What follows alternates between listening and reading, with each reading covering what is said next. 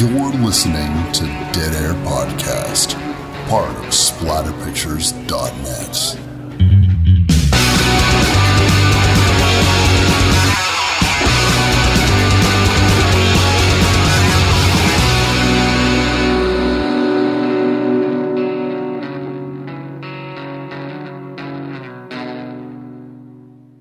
What's up, everybody? Wes, Dead Air Knife here with always Typical Lydia. Today's show, we're going to be doing the 1993 classic Fire in the Sky. Whoosh. Which may strike you as not a horror movie, but wow.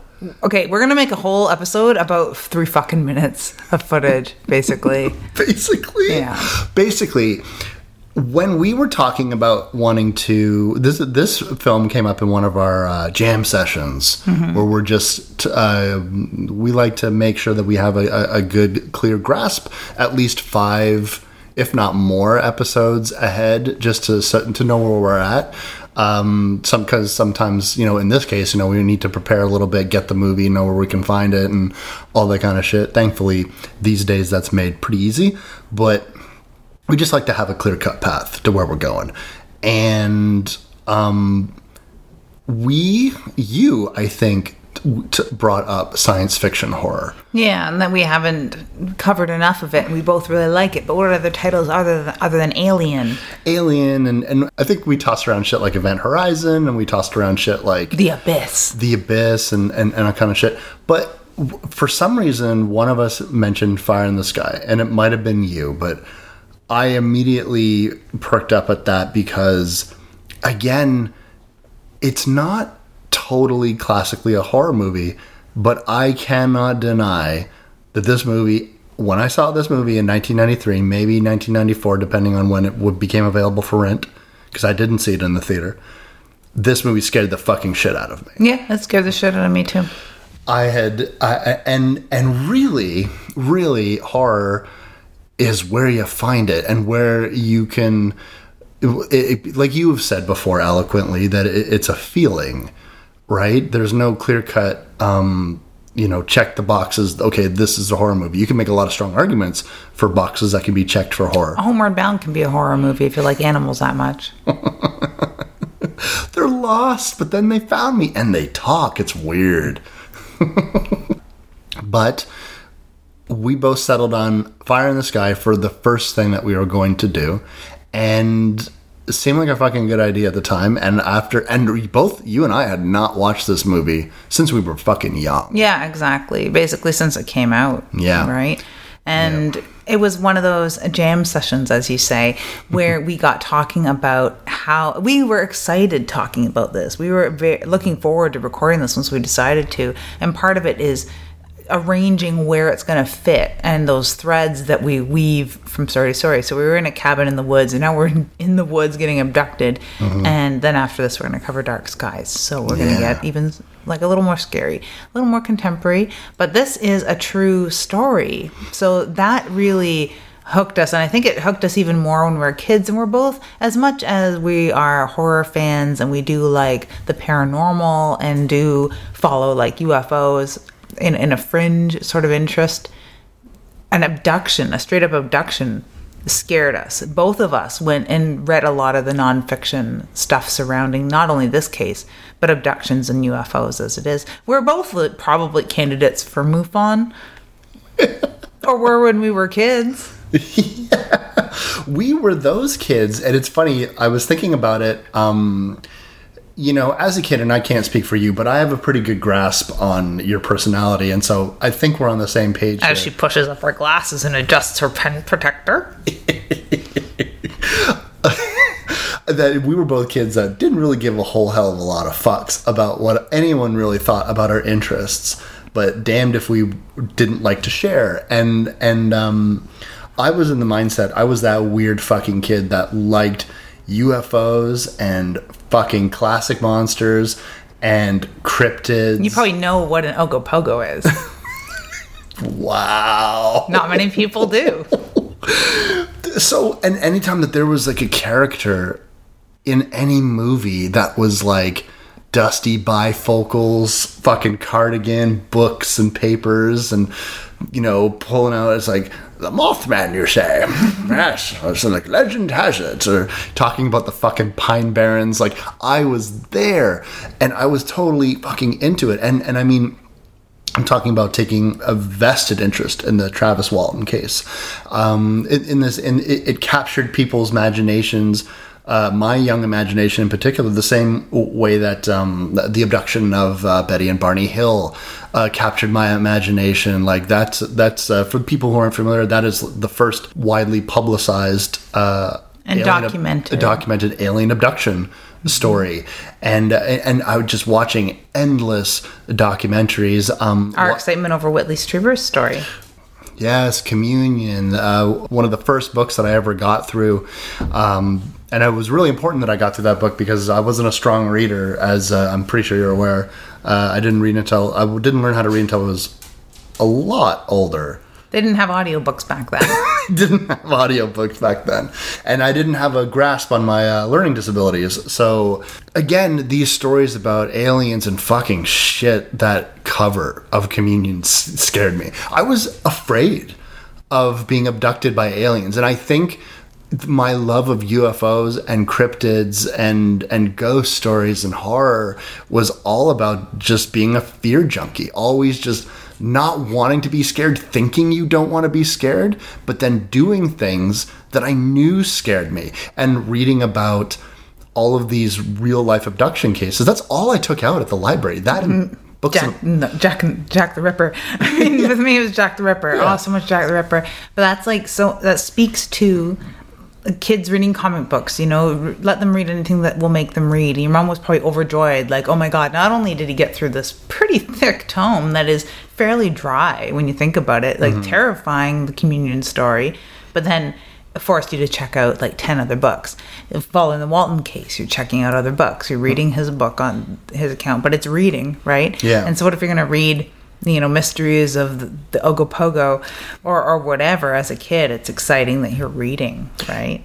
Yeah. And it helps for both of us, I think, that our moms were driving forces with all this because they didn't shy away from the supernatural, the odd, unexplained UFOs, things like that. They had their own interest in that too. So we could look as far as our mom's bookshelves probably for half of this stuff. And they encouraged, or at least didn't stop us from reading more on these crazy, weird things, being a cryptid kid. Yeah, just like I said, anytime that there was any fucking documentary, anytime that there was any mention of it, anytime that there was a movie that would possibly have that subject matter in it, I was all over it, like stink on a monkey. Like Cocoon. Me and my mom watched Cocoon, and I thought it was a horror movie until like 10 years later I went to watch it with her again, and she was looking at me cockeyed because I was excited, and I didn't know it wasn't a horror movie because it had scared me when I was a kid, right? So the same way this scared me, but this is still up there in terror. Even the initial encounter is terrifying, even though you don't see a hell of a lot. The acting in this is very, very good. So it sits in line with how I imagined it. Now, have you ever had any sort of UFO experience, sir? I've never had anything that could be remotely considered even kind of a UFO experience. There have been instances where I've got some ghost stories. Yeah. I got some spooky stuff. No ball lightning. No. We saw a really cool meteor. There was a meteor shower a couple weekends ago. I guess it would be the last weekend you and I sat down and recorded. It was quite a meteor shower that could result in fireballs, and we did see something falling from the sky, but that doesn't count as an unexplained phenomena, because right away I looked to see, hey, are there any meteor showers? And that was Chris's first guess too, and that's probably exactly what we saw. Because that, or in this day and age, we can be like, oh, it's space junk. Yeah. Because there is a lot of space junk. Yeah, space station shit. There was that thing they blew up and is falling down and fireballs in the sky. It's a little more normal, a little more explained. True. Thanks to information. But my mom and dad had a very profound UFO experience years and years ago, before I was born. Them and a bunch of friends were going from one friend's to another in the countryside in a truck, and there was a lot of them in the back of the truck. And in the back of the truck, they also had big spotlights for spotlighting deer. I don't know whose truck it was, so I'm not getting anyone in trouble, but whoever it was spotlighting deer, or made a hobby of it. They were barreling down this country road and saw something in the sky, not unlike what they saw in this film. And then they saw a disc-shaped flashing light thing following them down the road in the sky. And they had thought at first there must have been some other explanation for the grand show of lights, but this thing in the sky must be just an airplane or something. But then it stopped and it hovered over them when they reached another house. And then it zoomed back down the road away from them and then back to them again, sort of enticing them to follow it. So they're like, well, let's drive back and follow it, whatever. This is strange. This is before people had like drones and stuff, because nowadays you could probably explain this away to a certain extent. Like somebody has some crazy drone with big lights on it and they're fucking with us. But at the time, half of them were probably thinking, oh my God, it's a UFO, let's follow it. Yeah. Not unlike Travis Walton. Not that he was willingly being like, hey, it's a UFO, let me get abducted and terrorized and destroy my friends' lives. Just, oh my God, it's a UFO, I'm not going to pass this chance up. Mm-hmm. So they had followed it down the road in their truck, and it was flashing, and they'd flashed back with these big lights that they had in this truck, and then it would zoom back up the road, and the speed that it was going was quite amazing. It was sort of like blink and you'll miss it sort of speed, and then they'd see it again way up the road. And it zoomed back and forth up and down the road for a little bit, and then it seemed to get tired of them, and it fucking zoomed off. Very, very strange. And they were shocked and taken aback and a little bit scared, but for the most part, they had this feeling that whatever it was playing with them, so it wasn't like a scary thing. They weren't terrified, but it did weird them out enough that they called a few phone numbers, and apparently the Canadian government does collect UFO information, so they were bounced around through a few phone calls, and late at night too, because they'd originally called the police, and then the police bounced them to the RCMP bounced them to the armed forces, and there is a base in North Bay because it's part of the NATO system, and like Cheyenne Mountain, North Bay is sort of like the Cheyenne Mountain of Canada. And the next day there were some army dudes in the backyard, like not the backyard, but like there's a field behind them, and they were like, hey, are you here because we called? And they're like, we don't know. And they like, it was sort of don't ask, don't tell sort of conversations that they were having with these army people the next day, and no one really interviewed them necessarily, or there was nothing that really came of it. And then a few days later there was an article in the paper about their incident, even though no one had really talked to anyone. It was very strange. It was all very strange. I don't have the clippings on me. My sister has them, but yeah. So that was my mom's UFO incident. That's a very interesting story. No one got abducted. No one got abducted. No one got abducted. They played cat and mouse with flashing lights in the sky. That's really interesting. Mm-hmm. Very interesting. I'll have to show you these clippings. I would love to see these clippings. Yeah. I'm almost like getting out my dusty bifocals and I know, right? Getting all ready to, have a library scene. Years and years and years later, me and my mom had a little bit of a falling out because she was going on about this story, and I guess the look on my face said to her I didn't believe her, and she said, what, wait, you don't believe me? And I was like, well, I believe that you believe what you saw, and that was enough. That was like I had condemned myself forever to being a non-believer. Oh wow. So even though I have no problem with saying, yeah, there's definitely probably something out there, my mom would not hear it. She'd be like, oh no, you believe that I believe, and she'd make a big thing about it. Oh so, yeah, Jesus Christ. You basically, like, in terms of, a UFO enthusiast or a cryptid enthusiast, anything like that, you have a title of your own, Missy. Skeptic. And that is like being called a sulfurous dog from hell. I wanted a subscription to the Skeptical Inquirer pretty badly as a teen. The little Lisa Simpson I was. And she was like, oh, I don't know about that. Like that's blasphemy to bring in the house, right? I definitely, as I had progressed in my own personal UFO research, it was always disheartening that some of the most famous images of cryptids and UFO sightings and stuff like that turn out to be hoaxes. Everything, crop circles, like people explain how they did it, and they come forward and they said, yeah, we did this, and all the kind of shit. But when you're enthusiastic about that type of stuff as a kid, it didn't matter if people came forward and said that they had conducted these elaborate hoaxes just to get some attention. Because there'd always be just as a plethora of other just unexplained things. So someone like me, 10-year-old me, would have held on to your mom's story like it was keeping me from fucking falling off a cliff. Yeah. There's so many pictures of V-shaped lights in the sky that you know in your heart are the lights reflecting off the bellies of Canada geese, because it happens all the fucking time. Yeah. But that story, oh no, that was no Canada geese. Yeah, that wasn't geese. That wasn't swamp gas. That wasn't, reflection of Venus or anything like that. This is fucking serious. This is like some Men in Black shit, man. Yeah. This is like fucking like black-eyed children, man. Like, you never know what's around the fucking corner, man. Sorry, I was getting into that. He was getting kind of a little scary there.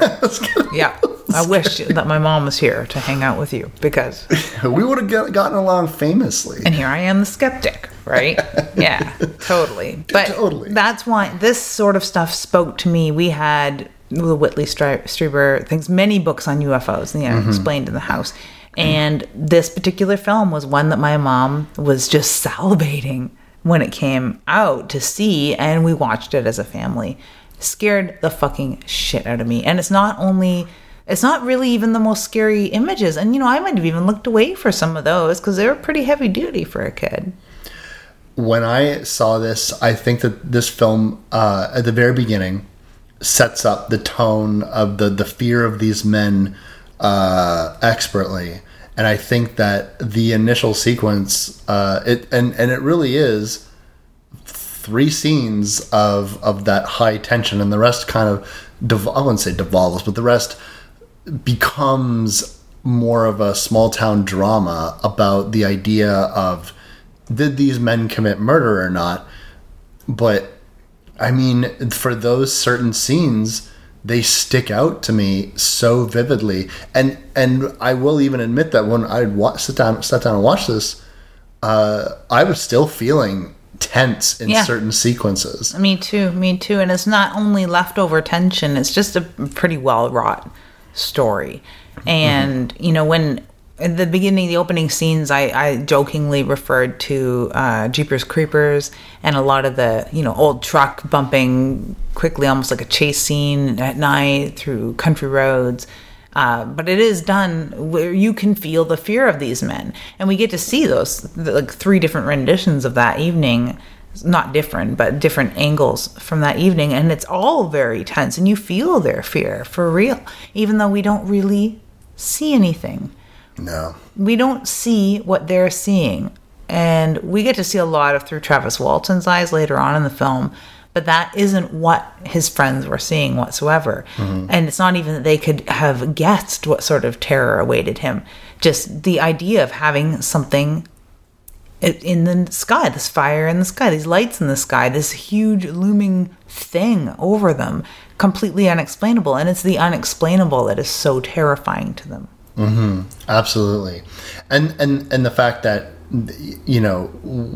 these men have to kind of reconcile what they believed a second ago and what they need to believe now, what they saw with their own eyes. Because one of the things that I will say about this story, and honestly, hearing Travis Walton speak in interviews and through the book and everything like that, this guy's case was so compelling because it genuinely seemed like there was so many different people involved in it, all telling the same story, nobody deviating, it seeming harrowing, but at the same time, no one seemed like a hero. Like, it didn't make anyone look good. You know what I'm saying? So it just seemed a lot more credible. And a guy speaking with absolute conviction that this happened, and listen, sorry, I know it sounds like this, but this is what happened. I think when you take, because even the standout supposed true life accounts of alien abductions are the ones in which people just genuinely seem to have nothing to gain, genuinely seem to be well-adjusted people, genuinely are acknowledging the fact that this sounds crazy. But also there's just something about their stories where, you know, it's hard to really put a finger on, like, well, that person, because I remember watching like a daytime fucking alien abduction show, and I can't remember what it was, but it was one of those daytime talk shows, and they had Travis Walton on it, and me and my dad were watching it, and my dad just said, Jesus, like this poor guy has to sit here with all these other crackpots. Yeah, like, right? That's what it seems like. Yeah, I was like, all these people seem like crackpots, but this guy seemed like he was actually telling the truth as he understood it, right? And I think like this film, and I think the reason why that was happening, it probably would have been in and around 1993, because people would have had an interest in this guy and his story after the film came out, which is where I came in, right? Well, they're also declassifying a whole bunch of Project Blue Book stuff at that point, and it was all becoming public knowledge, and it was about the same sort of fervor that WikiLeaks granted us here in the Common Era. But in the 90s, we had that, and Alien Autopsy was hitting Fox, right? So everyone, aliens and UFOs was on the tip of people's tongues, and they were discounting a whole lot of Foo Fighter incidents and things like that, and also classifying some as completely unexplained.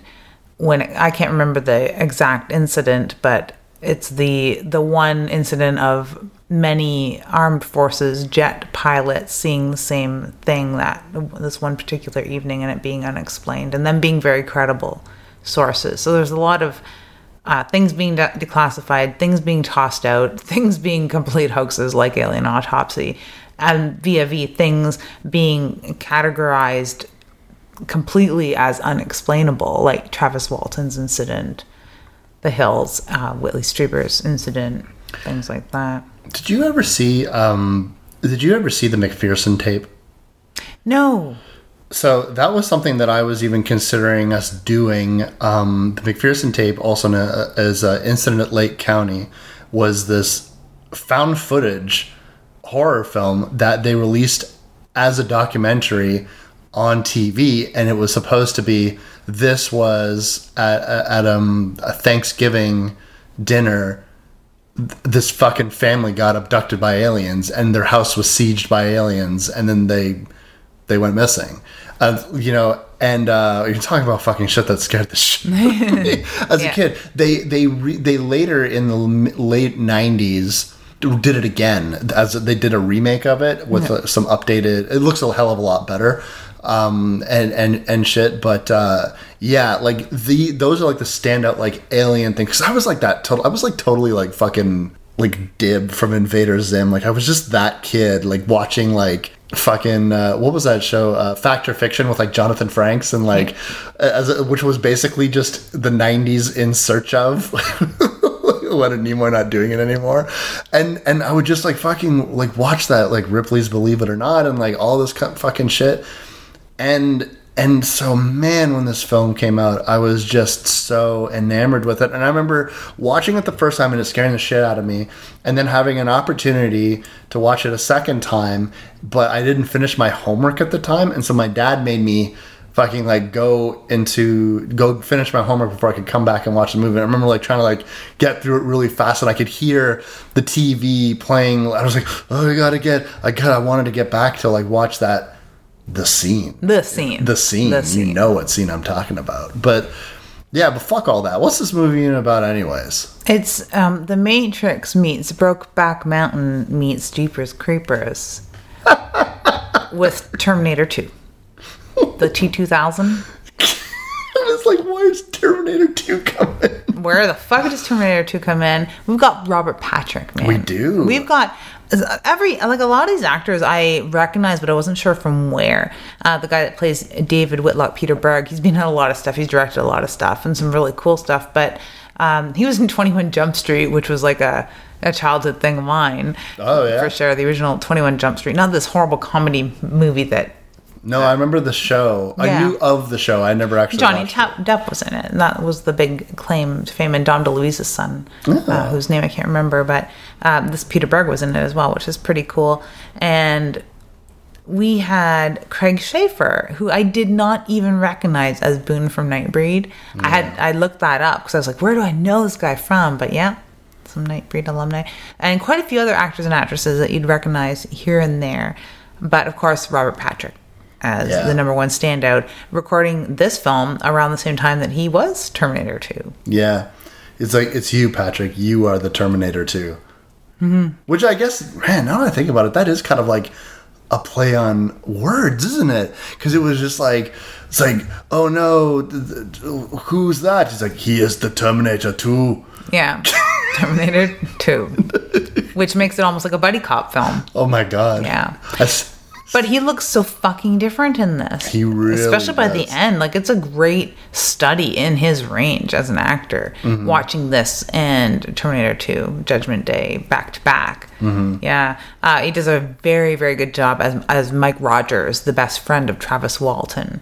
We were also turned on to watching this by, and we've already plugged it once, but I'll plug it again, the Generation Y podcast did an episode on the Mike Walton, on the Walton incident, and I highly recommend listening to that and watching this film back to back, and then go to the library like me and little Wes did when we were kids and learn all about aliens. And get terrified that you're going to be abducted. Well, it's okay, because what you do, Lids, here's my special Chibi Wes going to the library formula.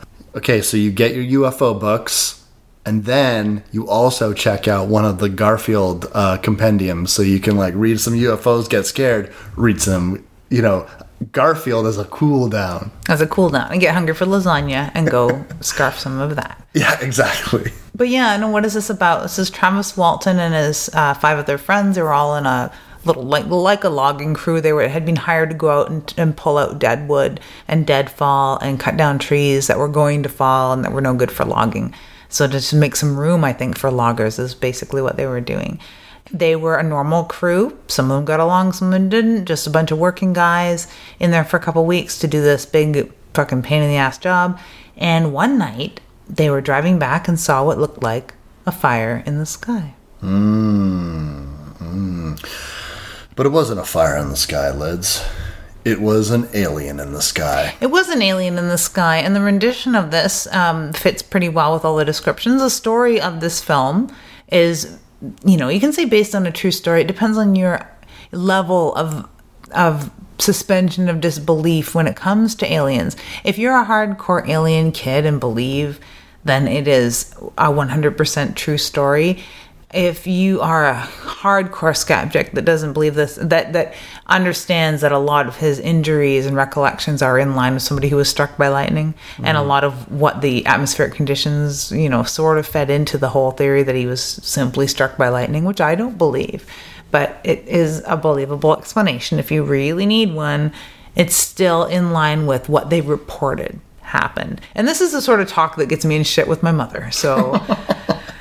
Yes, apologies to the grave. Well, I'm here to scowl at you. Oh, good. She was proud of you. Yeah, perfect. Skeptic. But it is very much in line at what they saw, and the way that it is reproduced on screen is perfect. I think that what in the 90s was such a strange decade with this hyper focus on aliens and alien abduction, and because it was everywhere. Not only were there, it seemed like endless documentaries about the subject. This movie comes out, Travis Walton's case and a bunch of other cases that hadn't really been talked about since the 70s, since the 60s. The day I was born. Since 1975. It happened about a month before I was born. Well. Mm-hmm. It's fascinating when the 90s, because like the 90s, like Little Green Men, X-Files, fucking all of this shit going on, like the image of the Greys was on fucking tie-dye t-shirts. It had replaced in the 90s the happy face on tie-dye. Yeah, you know what I'm saying? Like, it was just this, it became like this image of psychedelia. How many fucking times did you see some weird stoner with like a a gray alien with a joint in its fucking mouth. You know what I'm saying? Like, it was really, really a weird time, and I think that people just got really caught up with this UFO stuff. I know I did. I think the X-Files, you really hit the nail on the head with bringing up the X-Files. I think that was really part of the I want to believe crowd. And even though it didn't seem apparent that maybe sometimes Scully smoked a joint, but that mixing it with the Timothy Leary sort of ideas of aliens and weed and where drugs came from, and if an alien came, all you'd have to do is smoke a doobie with them. And and we were encroaching on the millennium, and so people were like, well, the time for aliens is now. Yeah. We're going to be visited, and we're all just going to get fucking wicked high with these little green bastards. That's what people... And the alien Jesus theories had really hit. And I don't know if, there was a lot of these history TV stuff that had become quite popular in cable television networks to do, to fill time, I guess, with a lot of these documentaries. And there were a lot of them coming out. Oh, yeah. And a lot of Eric Von Daniken's Chariot of the Gods. He finally found a whole new audience in this day and age on TV and documentaries, because before that it had been a lot of very dry papers and all of his books. So he was finding a whole new audience at the time, but not amongst the people involved in this story in the 70s. These were not alien kids. No. Maybe one of them, the younger guy of the group who was reading National Enquirer, but who didn't read National fucking Enquirer at the time? That's true. Everyone loved Bat Boy. Yeah, Bat Boy was my hero as well. So, it's not odd to have one person who might have picked up a fucking National Enquirer, but these guys were not alien fans. Not only were they not alien fans, they weren't really, as you said, fucking friends. Like, some of them were friends, but they weren't thick as thieves. And you had basically a bunch of men who had nothing to gain. Fame and fortune, they didn't take fame and fortune. I mean, they did their circuits, but it's not like it's not as egregious as some people who are trying to milk shit for everything it's worth. I mean, listen, they did get a movie made, but I mean, it wasn't until fucking years later. Yeah. And I think that what this film really conveys in that opening sequence in the bar is just the different ways that they're attempting to process it. Like, some people, Dallas is knows what he saw, but is nothing but if not practical. This is a person that doesn't respect or trust authority figures. This is a person who doesn't think that anyone's going to believe them, and so we would rather just leave. Bye. I don't want to fucking have anything to do with this. You have other people. You have a 17-year-old kid that's like too shaken up to really fucking talk, and they're all looking to Mike Rogers for leadership, and he's basically just shocked and he's stunned. And the big thing that we learn from these guys' early testimony, when they're talking to fucking the sheriffs and shit, is that they left him. When he got hit by that light and he flies backwards, everyone thought he was dead.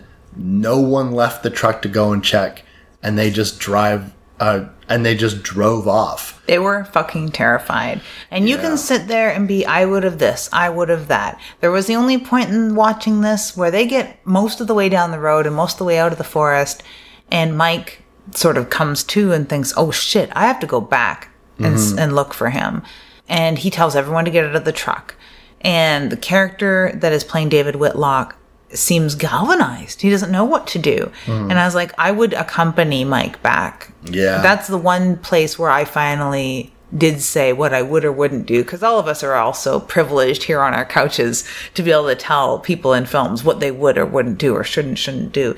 At that point, though, when they're still in the forest and that light has hit them and there's this red light in the sky and this giant glowing, crackling fucking thing hovering above you, I'm pretty sure that the fight or flight is going to kick in. And I think flight is going to be what wins. And I think that's all that happened there, right? Like, terrified. They were terrified men. And this is played so very well in the film because they are grown men looking absolutely terrified. We're not even really shown much of what they're seeing, but they're clutching onto one another and screaming. And this is coming off of a montage of these dudes just being manly fucking men. Sweaty chainsaws and blue jeans and flannel.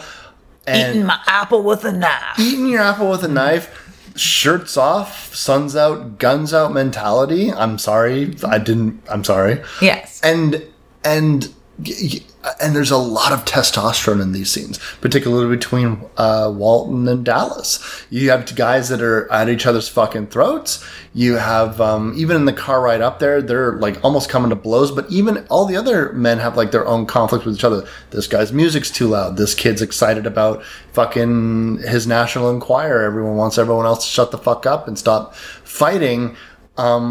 And then you have people shoving chainsaws in their Mike's faces. cranky because his wife's a bitch. His wife's a fucking colossal bitch. And you have all these moments going on, and then cut to, you have these men screaming and like you said, clutching at each other, pulling each other like they are toddlers. Yeah.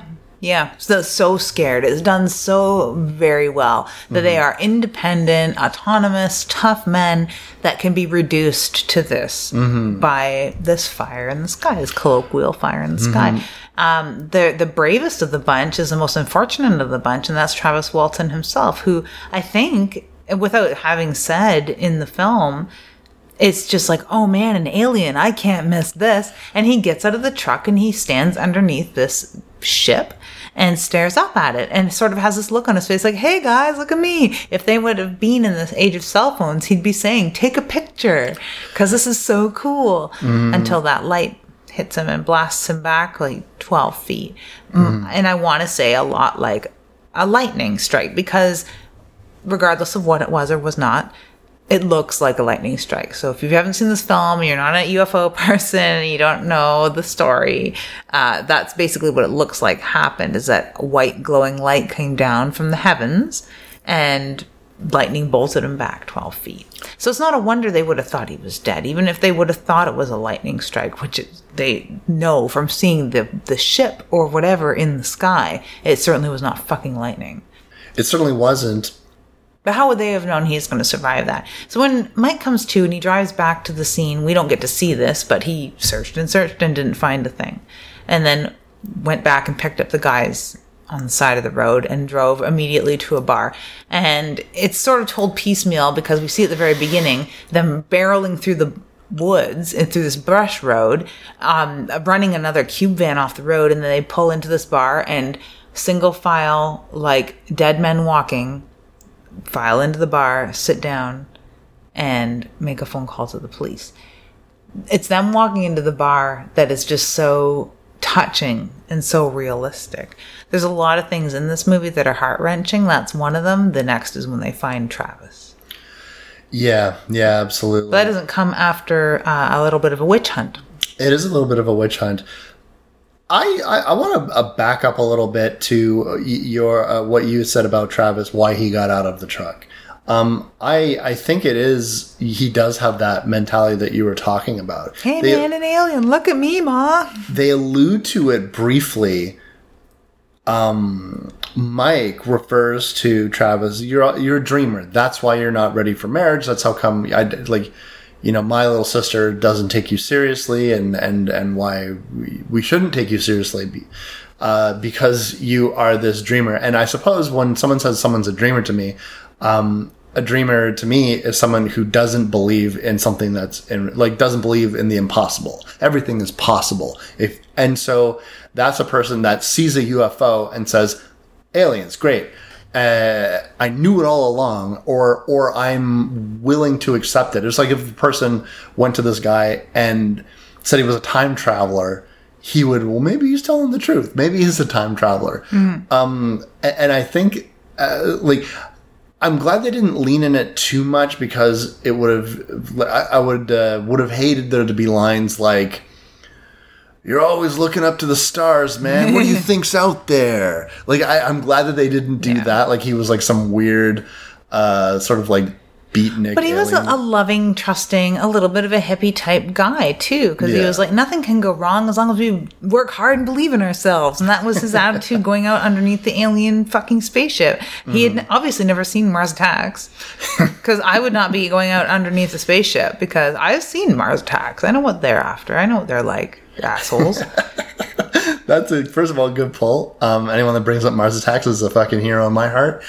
Second of all, I definitely agree with you. Like he almost has like this "I'm invincible" mentality of a young man, of a young, puffed up, testosterone fueled kid. And I guess when you go through the ranks, like, yes, the youngest one of them is 17, but the oldest is 28. Yeah. And that's Mike, who's like the grizzled realist. Yeah, right. Right? It's like, 28 years old. This guy has just seen it fucking all. He's the boss, and he's married, and he drives the truck, and he's 28. Wow. He's 28. What a child. His truck has a chain on it, Lids. That's not something that you give a boy. That's something you give a man. He was sharpening the chainsaws, too. Yeah. Safety first. Yeah, exactly. Safety He's first. like, you want this thing to buck up on you?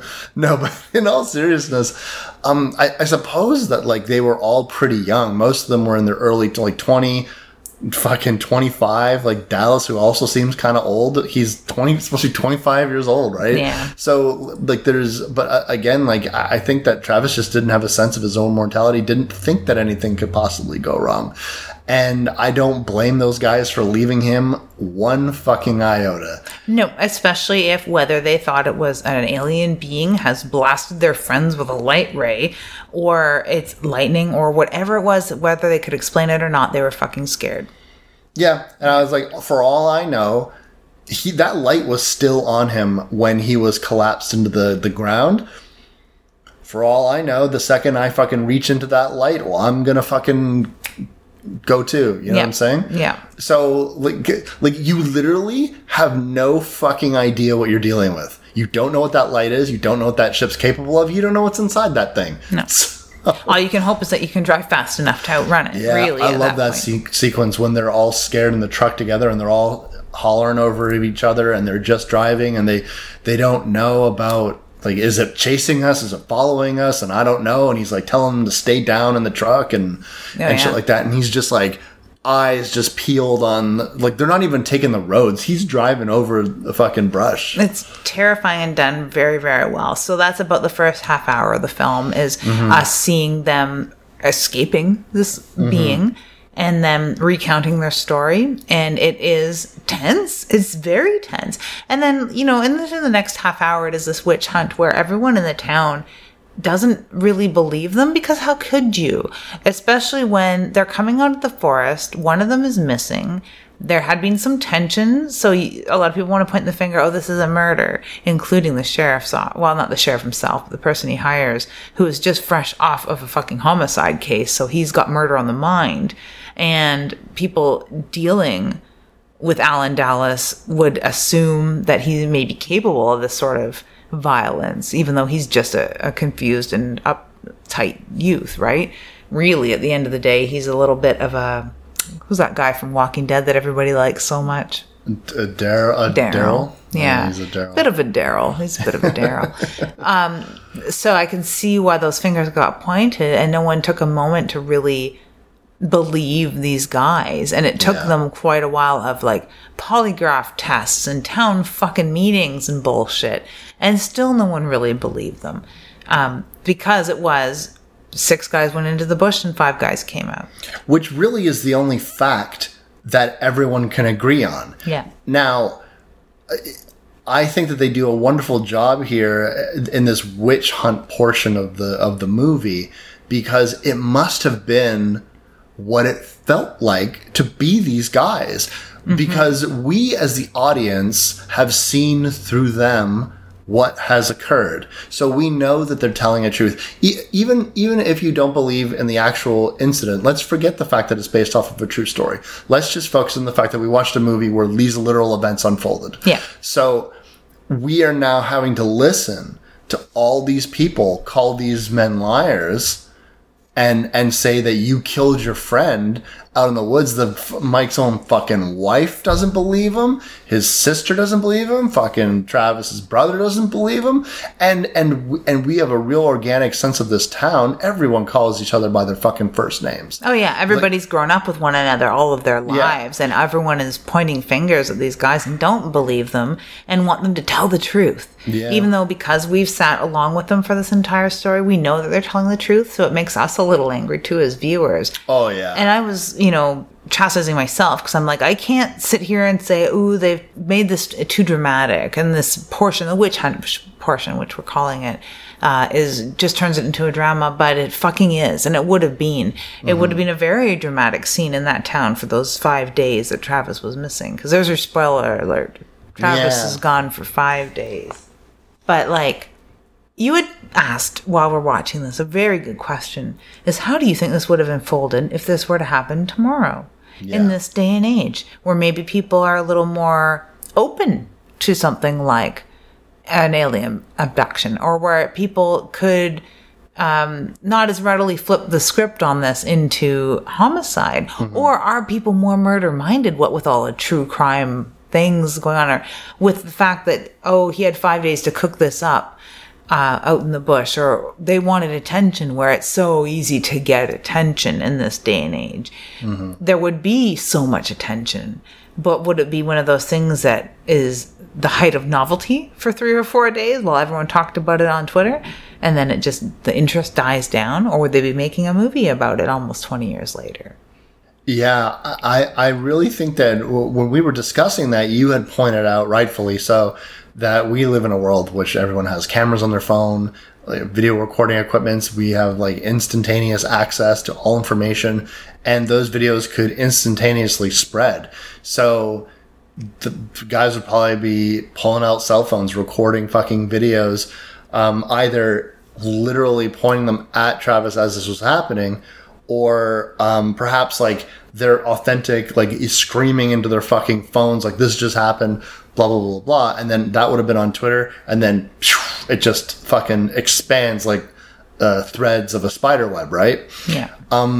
It'd be really interesting to see, because we don't get high profile alien abduction stories like we used to. There was a real boom of them in the 1960s and 70s and going into the early 80s. And then the 90s was really regurgitating a lot of the stuff that had already broken years ago, like the alien autopsy, Area 51. I had mentioned Betty and Barney Hill, and the Travis Walton case.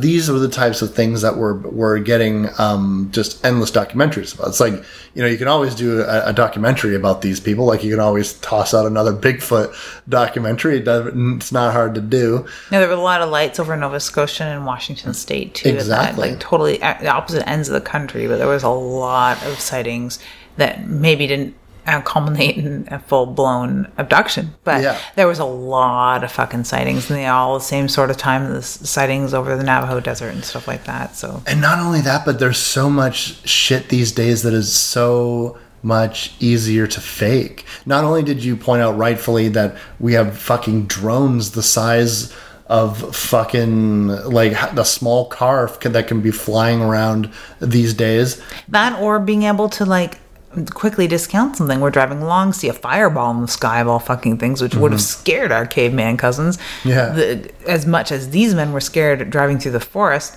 And right away I pull up my phone and be like, oh yeah, there's a meteor shower. And they say that there's like, it's a really low meteor shower, and a lot of these pieces can turn into fireballs. Bonus, not scared anymore. Know exactly what that is. Where in this day and age, we were sort of on that cusp of technology where people could capture these things, but not use that same technology to explain them away.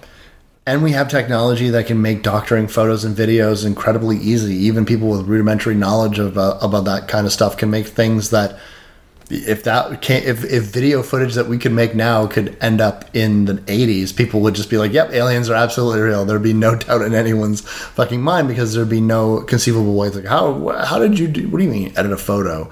Like, you know what I'm saying? Like, you needed to really know how to do that type of stuff. Now technology, like my phone can make me edit things in a way that needed a darkroom, because back in the 70s, if somebody said Wes edited this photo, they'd be like, well, what darkroom did he use? And it's like, Wes doesn't have a darkroom. Well, then it must be real. I was like, I don't know how to fucking do that. I need like tubes and beakers and chemicals to like fucking doctor photos and shit, and it's just not possible back then to do it like with any degree of reliance or regularity.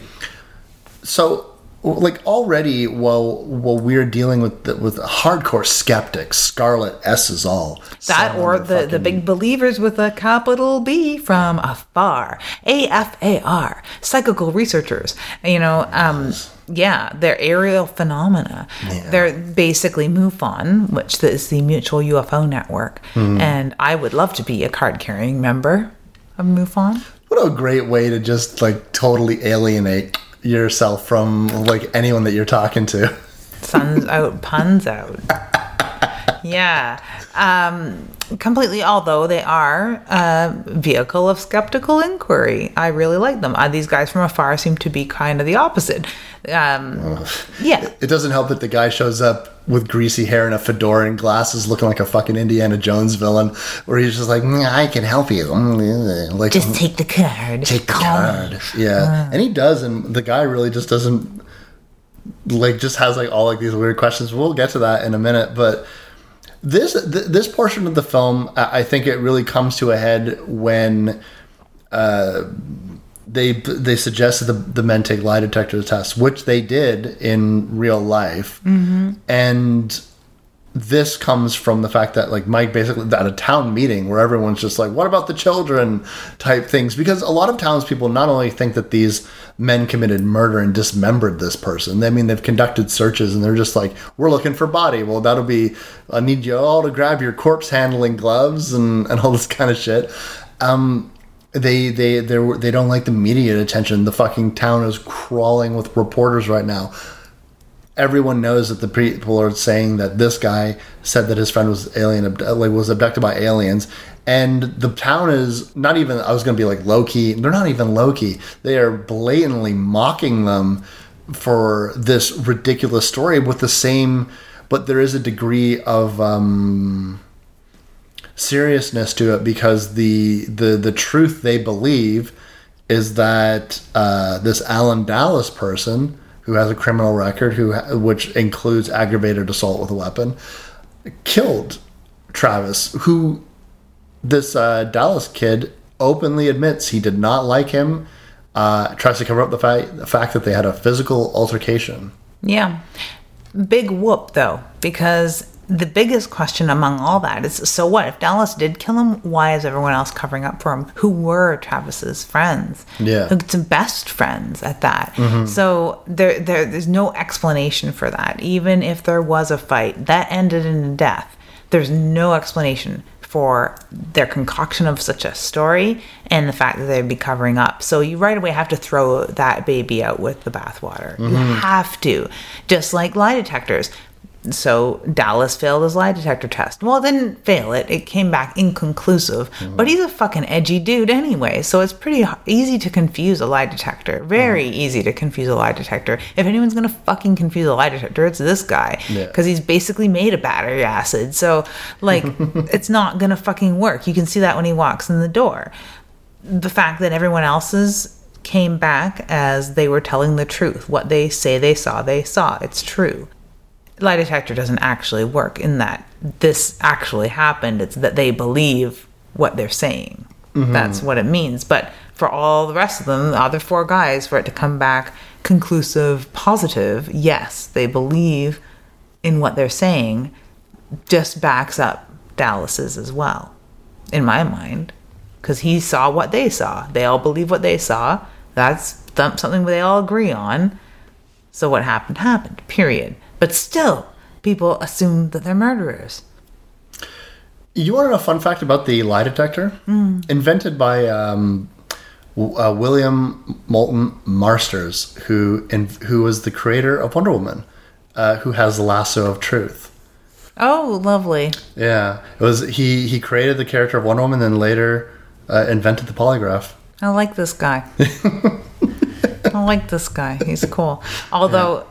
totally fallible. Totally fallible. I mean, the lie detector, like, you know what it is? When you say a polygraph test, that's one thing. When you say it's a lie detector, that tells idiots that this is like this infallible piece of technology. We know now that not only is it not infallible, like it is so fallible that like lie detectors do not hold up in court. They can't be used in any sort of like legal system whatsoever. It's just basically like, or what is it? Sodium hydroxide is truth serum. Yeah, it's not a truth serum. It just kind of dopes you up. Like, exactly right. Yeah, they're not admissible in court anymore. And at one time they were in the 70s. I think they still were. Yeah. But that means good for them, because that means if they pass their lie detector test, that means that, well, as far as everyone there is concerned, that's it. They're telling the fucking truth. You know what? Who cares about the truth? The real truth? You want to know what the real truth is? When the fucking phone rings at midnight and it's fucking Travis calling collect from a gas station miles away. Man, this comes from a fucking... This comes from a scene where just Mike Rogers' wife is just a miserable human being. And I don't know if... In real life, yeah. Who knows? I don't know. Listen, and I understand that this is from the perspective of Mike, and he's been through this thing, and his best friend is really worried. He's really worried about his best friend because his best friend's just gone missing, and everyone's accusing him of being a murderer. And she is just, where's our next fucking mortgage payment coming from? And I don't believe you, and I think that you basically, even though she's like, no, I don't think that you killed him. Yeah, you do. You definitely do. You can't even convince him. Because she backs all that up with, just tell us what really happened. And he's like, I fucking did, you horrible wench. Yeah, she is a super fucking bitch. Ugh. So yeah, we're really feeling the height of that, because he doesn't even know where he's going to sleep that night. And he's just trying to spend some time with his girls, and she's standing there being a bitch. Yeah, a huge bitch. And someone calls in the middle of the night. Calls collect. That's how you know it's legit. Yeah, right. You accept the charges. It is Travis. And next thing we know, and I love this sequence. We got Travis's girlfriend and Mike. We've got Travis's brother and... That's it, Mike himself. Oh no, his friend, the glasses guy, church boy, did that. Oh, the church boy, David Whitlock. Yeah, and David Whitlock. He's also there. And I like the fact that David has basically been by Mike's side the entire time. I would assume that, I don't know how close of friends that they were initially, but they're definitely, he's like, no, I'm with this guy. Went to school together. Yeah, went to school together and shit like that. And then they find him in this fucking busted ass gas station. First thing they do is call those Afar guys. Yeah, which is crazy to me, but I guess you know that no one believes you. Mm-hmm. And if anyone out there wants to believe you, it's these guys. And maybe they have more experience, which they have none, but maybe they have more experience with what to do with somebody who's just recovered from an abduction. They find him cowering, terrified, bleeding, bruised, naked, in the rain, miles away, alone. So that's a pretty terrifying position for anyone to be in. It's a very terrifying position for Travis to be in, obviously. But for them to know how to deal with that, that's an incredible thing to put on people. They don't know who to fucking call, especially not these goddamn cops who've been doing nothing but accusing them of murder and are probably just going to whisk Travis away from them. So they're going to get no closure and be no comfort to their friend, who desperately needs comfort right now, although is almost incapable of even human contact.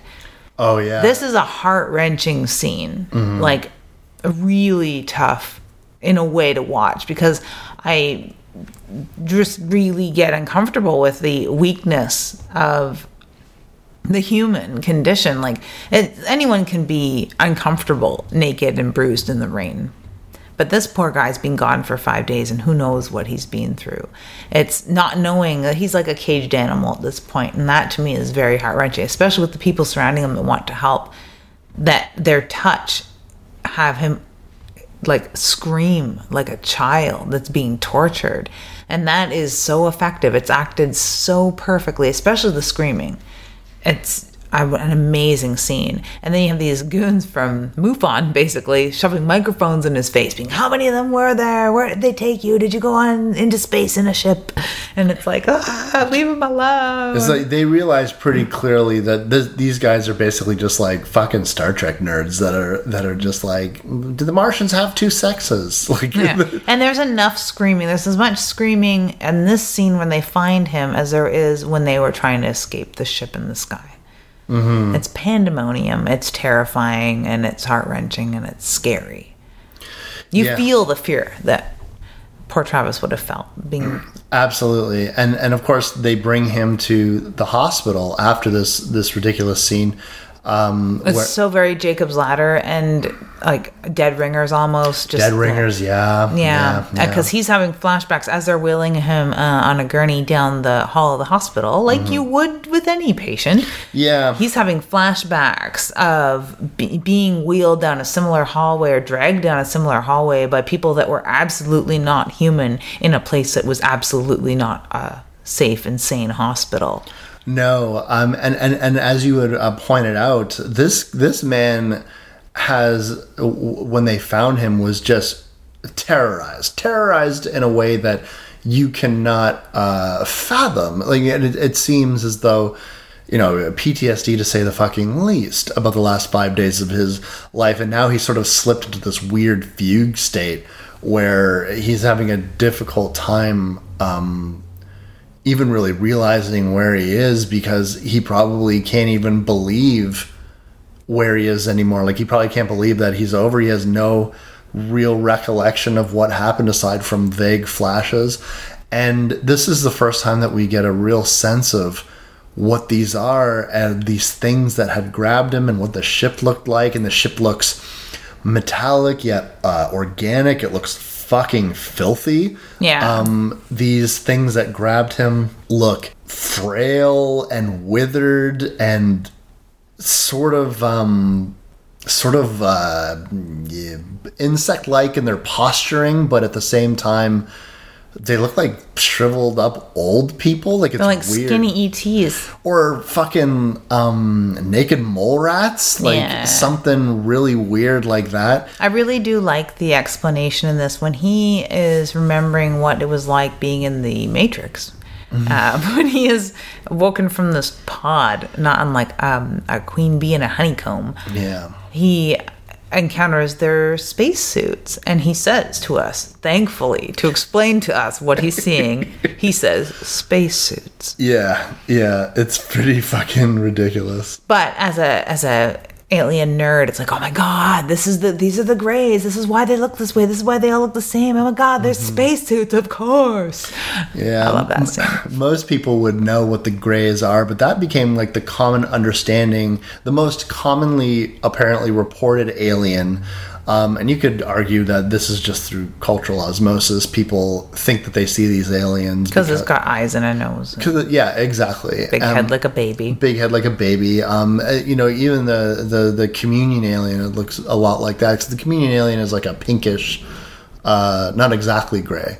But the spacesuits would explain why they all looked alike, why they appear gray, because they can't really survive in our atmosphere, perhaps the suits are for a vacuum space, because he can breathe while he's in the ship. So they must have oxygen, or at least enough for him to survive. It's hard to say. I mean, it's a miracle that he survived. Some people don't, because I think it's kind of miraculous. And I also had wondered, if he didn't escape that pod, would it have just been 5 days? Would he have been gone indefinitely? Would he have died in that pod? Was that like his pod neighbor? Like his pod neighbor? Did that person get experimented on and tossed back? Was it a crapshoot? Was this experiment happened to be non-lethal, and when they didn't need him anymore, they tossed him back? There's all kinds of explanations that I would love to have. But, there's no sense of it, right? Because, again, this is fragmented memory pieces that this guy has been trying to cobble together. And it leaves me as a viewer, like, just very, like, what happened? Like, was there another reason why they let him go? Because they don't seem to have any compunction with letting you just rot in that fucking pod. No, and I think it was just that many coincidences where he managed to make it out. He managed to survive it all. He managed to not be the sort of test subject they wanted. And he managed to be nosy or gutsy enough to annoy them to the point that they let him go. I don't know. And for his explanation, I think they just didn't like me very much. Yeah, I mean, it's possible the fact that like he was a very stout, hardy, manly working man. Like, we're not talking, he didn't have like a Schwarzenegger body, but he was like a very like rugged dude. Like perhaps he was like a North Irish. Yeah. Like perhaps he was like just too like fighty for them, right? Like, Yeah. You know what I'm saying? Like, it's hard to really say it. I mean, he was fucking hollering like crazy. So I don't know, maybe they're just like, this guy's loud, we can't deal with this kind of shit. Or maybe he just one guy got kicked in the face. He was just like, I didn't like that. Because one of the things that I will say about these aliens, I mean, they don't look particularly tough. No, and it's sort of a trick when he's sort of scrabbling to escape and they grab him and drag him down a hall. And it takes me a minute to realize that they're not inhumanly strong. They're in low gravity. So, of course, you could just drag a body down a hall. They could be no stronger than a 4-year-old.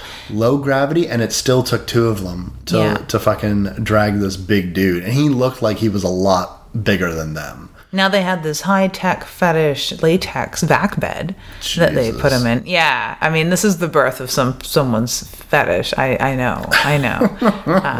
Trent Reznor, I'm looking at you. Oh, my God. Yeah, it is straight out of a Happiness and Slavery video. Like, it really, truly is. A wonderful scene. And this is a sort of thing that I must have looked away as a child. I can't see myself sitting through all of this, but hey, maybe I did. I remember being scared by his hand on the membrane when he's first breaking out of the Matrix that they have him in. This either didn't scare me or my mom patiently explained it all away.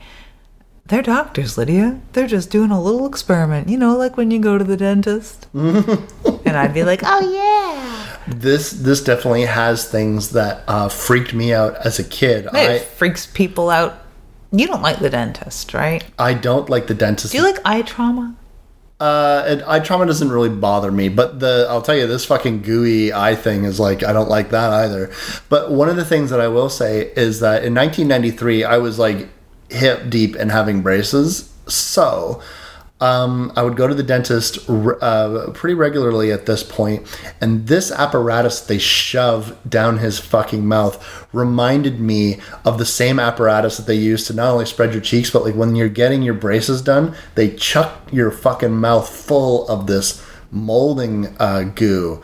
And so like that entire sequence, I was like, I felt like I had fucking lived that sequence. Obviously not as horrible. And then they just put that like spiraled cable, and you know that it's like basically going right down to his, I don't know if that is to like allow him to breathe while he is this experiment, whatever it is. Or they're taking a sample. Or like this is going into his stomach. We don't fucking know. It's not much different when they pump your stomach. Even in a normal hospital, it's about that fucking friendly. And just like to this day, I don't like, even when I'm just getting my teeth cleaned, like I don't fucking like going to the dentist. I let them know. I was just like, just so you know, I can get fighty. Mm-hmm. So I remember my dentist last time complaining. He was like, "You have a very strong tongue," and I was like, "Oh, do I?" And he's like, "Yeah, you're pushing my hand out of your mouth." And I was like, I didn't even realize that I was doing it, but I just don't like the dentist. It freaks me out. I love the dentist. I do. I like it the best when they put the light right in front of your face, and on the edge, if you know, in case you didn't know, on the edge of it is usually reflective. So you can watch what they're doing in your mouth in the edge of that light that they have in your eyes. Oh, they put sunglasses on me, and they got to play music. I wrote it on my thing. I'm like, just so you know, I'm fighty. Yeah. Like I get twitchy. I've known someone that punched a dentist totally against, you know, she's not a punching, fighting person, but the dentist freaks her out. But, I don't know. I know Luke from Bind Torture Cast doesn't like the eye trauma very much, so I don't think he'd like this goo in the eye. But watching what he's going through, anyone could sit through and act this scene. It's not that bad, but put together, put with the music, put with what you've already known he's been through, and the screaming Travis we know that this results in, it is so fucking terrifying and effective. It's still to this day, like I was like fucking sitting there, I'm like, I'm okay, this is fine, I know this movie, but I was like getting tense. It's just the fucking, this horrific machine that they're fucking hooking him up to, and you're just like, what is this fucking for? The fact that he can't move. He's sucked down in this vac bed of some sort of latex type material, or who knows what alien material it is, that looks very, very rigid, super, super tough. He cannot move, and it looks like it maybe hurts when they tighten it in. Yeah, I was like, I wonder if it's heat. Don't know. It's or if it just hurts, or if he's just freaking out. Crazy mist falls on them, and then this vacuum seal bed thing that he's laying in tightens up. I don't know. Who knows? I'm not an alien. Don't look at me, man. I might be short and have big eyes. It's the first time. It's the first time he genuinely seems scared. One thing that I love about this, I wonder if you're with me on this, is when they're dragging him through the hallway. He gets to the section. First of all, these aliens never fucking sweep their floor. No, it's Second dusty. of all, it's got almost like, it's like a fucking like paraphernalia graveyard. Like serial killer refuse, or what you'd find outside the Firefly farm. Exactly. It's almost like that fucking like a bunch of old cars covered in a tarp type thing. Because glasses and shoes and just books. There's like there's debris from how many humans that they have taken, and they strip them all, and they seem to just throw the fucking clothes, and that stuff just floats there. I mean, what the glasses that look like they were from the fucking 40s, like old horn-rimmed lady glasses, right? So like, who knows when all of this, how long it's been there for. I fucking love it. And that, guys, is why we're talking about this movie, because this whole scene, what he went through, and how we know he ends up after, or immediately after anyway, nothing really equates. This very short scene where he's being hooked up to machines, and we're having some sort of probe approaching his eye. He has something down his throat. He is tethered to a bed. Mm-hmm. It's scarier than any Saw movie. Yeah. They fucking put that weird bolt like right underneath his ear, and they just jam it right in there. And the image of him with the metallic device, fuck whatever it is, over his eye, with the latex over his face, the slit to allow the tube in his mouth, the tubing in his mouth, and him just looking terrified. And this DB Sweeney guy is acting so scared, so effectively terrified in this moment, that you're just like, oh my god, like this is when you're a kid, or fuck, even adult, if you have the slightest issue with like the idea of aliens abducting you and what they might do, guess what? It's fucking awful. Yeah, it's worse than Mars Attacks. Yeah. I will admit. At least Mars Attacks, you turn into like a gooey skeleton immediately. I'm sure that hurts for a second. Yeah. But this dude, like, this was the beginning of the nightmare. We didn't even see everything that they did. Yeah. I like, don't think for a fucking second he was sedated through any of this. No. Yeah. Horrible. Absolutely fucking horrible. These are the sort of nightmares that people, when they're given drugs in the hospital, really heavy-duty painkillers, these sorts of horrible visions can happen. But yeah, he had cuts and bruises to prove it. When they find him, marks on the sides of his eyes are just terrifying. Yeah, because there's more damage to his body to indicate that more stuff had happened. And like you said, like even just the idea of like somebody touching him, like terrorize him to the point where she's screaming. So like that gives me an image that like they conduct this experiment and fucking toss him aside, and then they come and get him later. And so that at so every time he feels hands on him, that means that another experiment is happening, whatever the fuck they were trying to figure out. Anal probes. Obviously anal probes. That's what aliens do. This much we know. This is the one thing collectively that humans know about aliens. Anal probes. Love the butt stuff. Yep, they do. They are very into the butt. I can tell you what Lieutenant Waters wants. Answers. Lids. He fucking rolls up. This is like the most asinine. If you didn't hate this guy already, the most asinine fucking shit is like him doing his stupid like cop talk. It's bad enough that Travis gets out of the hospital and there's reporters and town folk outside the hospital, but moments later, cops. The cops are just like, so was it worth it? You're a big celebrity now. blah blah blah. And it's like, if I was Travis, like, and I had like the right mind about me, because like you can't blame the guy for just like, you know, I'm just stunned right now, he's shell shocked or whatever. I would just be like, so all we know for sure is I've been missing for 5 days, and even if have I broken a law here? Get the fuck out of here. I know. The only law I can think of that could have possibly been broken is an unnecessary search and rescue. So they'd have a bill for like $5,000 or $25,000, depending on what it costs to get helicopters to come out to look for your friend who wasn't missing. But that is usually when somebody like purposefully does this as a joke. They didn't purposefully report him missing to get search and rescue out there. And I'm pretty sure that was still the case in the 70s. I know it's the case now, but like I don't know every law in every state either, right? Mm-hmm. I'm pretty sure that if there was anything to quote unquote get them on, it would be that. But no fucking murder was committed. No, there's no real harm here whatsoever. Like, it's a terrifying incident all around. So what the fuck did the cops want? I don't get it either. No fucking idea. But I'll tell you what Mike wants. He just wants his buddy back. He visits him in the hospital, and then he lets him in on the secret that he was left. Yeah, because I guess, well, Travis wasn't really aware of anything from the time that he saw the light. He probably doesn't remember a hell of a lot of that, but he was a little taken aback. He was like, well, you left me? What do you mean you came back for me? For you to come back for me means you would have left me. You left me. Yeah. Which he doesn't even seem that angry about it, but Mike doesn't take it very well. No, it's like, it's talking about turning on a dime in the middle of a scene. Like, he's just like, hey man, so this is what's going on and this is what's going on. Sure, it's great to have you back. Me and my wife aren't getting along, but are we ever? Ha ha ha ha ha. What do you mean you're mad at me? Now I'm mad at you. It's very adolescent, but also very sort of stunted man. Partially, but it's also, I think, just a symptom of that fucking high drama this man's been living for 5 days. The high drama that he's been living for 5 days. Also, like what Travis went through isn't exactly a bucket of sunshine. Yeah. But at the same time, Mike doesn't really have a full grasp of what he went through, but he does know that, and also the extreme guilt that he already carries. The last thing he needs, what he wants is for him to be like, he needs Travis to be like, it's okay, I understand. But he doesn't get that. He gets like a sort of like, I'm looking away from you now, like you can go now. And so I'm also in a half coma, side note, asshole. But this causes a rift, and as the movie's wrapping up, like if you have like Waters just like, when these boys slip up, I'm gonna get them. I'm like, oh my god. Not only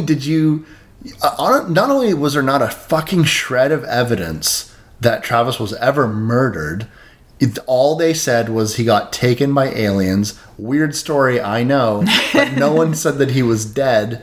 They just said that they didn't know where he was. You made them do the lie detector test. They all passed except for Dallas, who didn't fail. It was inconclusive.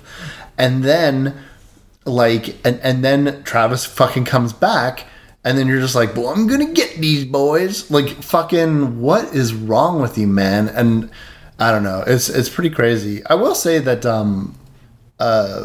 throughout the Travis returns, most of the movie is wrapped up because like he's got that party sequence, which seems like bad idea for me. Super bad idea. Yeah, we don't see and like also what I find interesting is you can tell that this is based off of a true story because like characters sort of like enter and exit the story in a way that like we never see that those Afar guys again. Like they have two scenes. We never see Dallas after the lie detector sequence because if he wasn't, obviously he wouldn't go to a party where Travis was, and like, and he's still sort of laying low at this point. And who knows? At this point, he was just a rambling man, so he's probably got another job somewhere.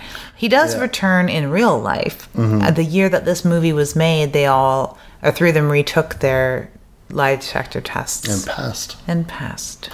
Yeah. So at the very least, what we have as this story, as the movie wraps up, is just like, because like Mike and Travis have like an awkward like dude bro. It's all right after 2.5 years. It's not quite an I can't quit you. It isn't quite mountain scene, but it reminds me a lot of one. Yeah, Robert Patrick looks pretty crazy with his super long hair and his beard and everything like that. Almost unrecognizable.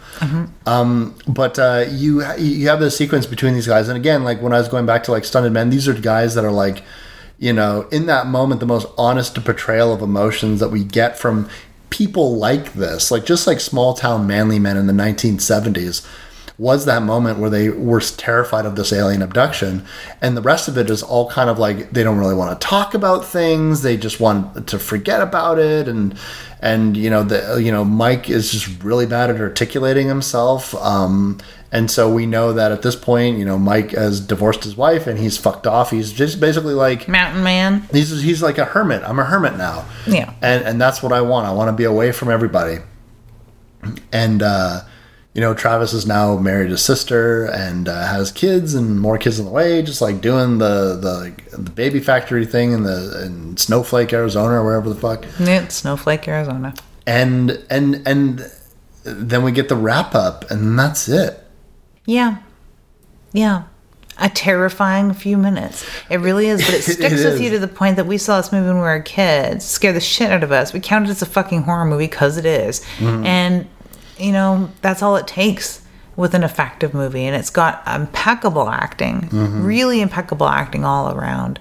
A very well-wrought film. And for it to be, you know, early 90s is kind of astounding. We were lucky enough to rent it on iTunes, and it's a really well done, really well shot movie with really good sound. Almost totally forgot, because I was so young when I watched it, just how expertly done this film was. It was really nice to see it again. I watched this movie a bunch of times in the 90s because once it went to the movie network, I would watch it as often as I could when it was on. I will say that for our regular stuff that we listen or we watch for the show, it definitely seems like one of the larger departures, but I maintain that this 5 minutes of film within this picture is as terrifying, and it is as anything that's in any fucking horror movie, and it is expertly set up by the opening sequence, the men recounting the abduction sequence, and then Travis's account of what happened after he has the meltdown at the party. It is wonderful and expertly wrought entirely, and that's why it makes its way into this show and stuck with us. It also helps not kick off a huge spate of, but leads into our next film, which is Dark Skies. And people count that as very terrifying as well. If I could stay on some extraterrestrial stuff, I think we'd probably do The Abyss, but I don't know what's next after that. But next is Dark Skies. Have you seen Dark Skies before? No, I haven't, but I've heard lots of good things. I watched it on Netflix as just a kind of like what's this? Kerry Russell? Yeah, all right. I'll watch this fucking. I like alien abduction shit. Very fucking fascinating film. It's very... it could be a haunting movie. Yeah. Like, it comes off as that, and then it's like, oh, BT dubs, though, it's aliens. Very fucking interesting shit. And, and you get an expert. Oh, good. Yeah. Like a library scene? Yeah, you basically get a library scene. In the house? It's like a library scene to go? In a house. It's really, really cool flick. I think I remember after I had finished watching it, I was like, I'm impressed by this. This was very good. And I'm interested to hear to hear your take on the movie, if you like it or not. I've heard that it's surprisingly scary. So yeah, that's what I'm excited about. I like scary. I like surprises. It'll come as no surprise. Show's over. I'm Wes Knight. And I'm Typical Lydia. And you've been listening to Dead Air. Keep watching the skies. Truth is out there.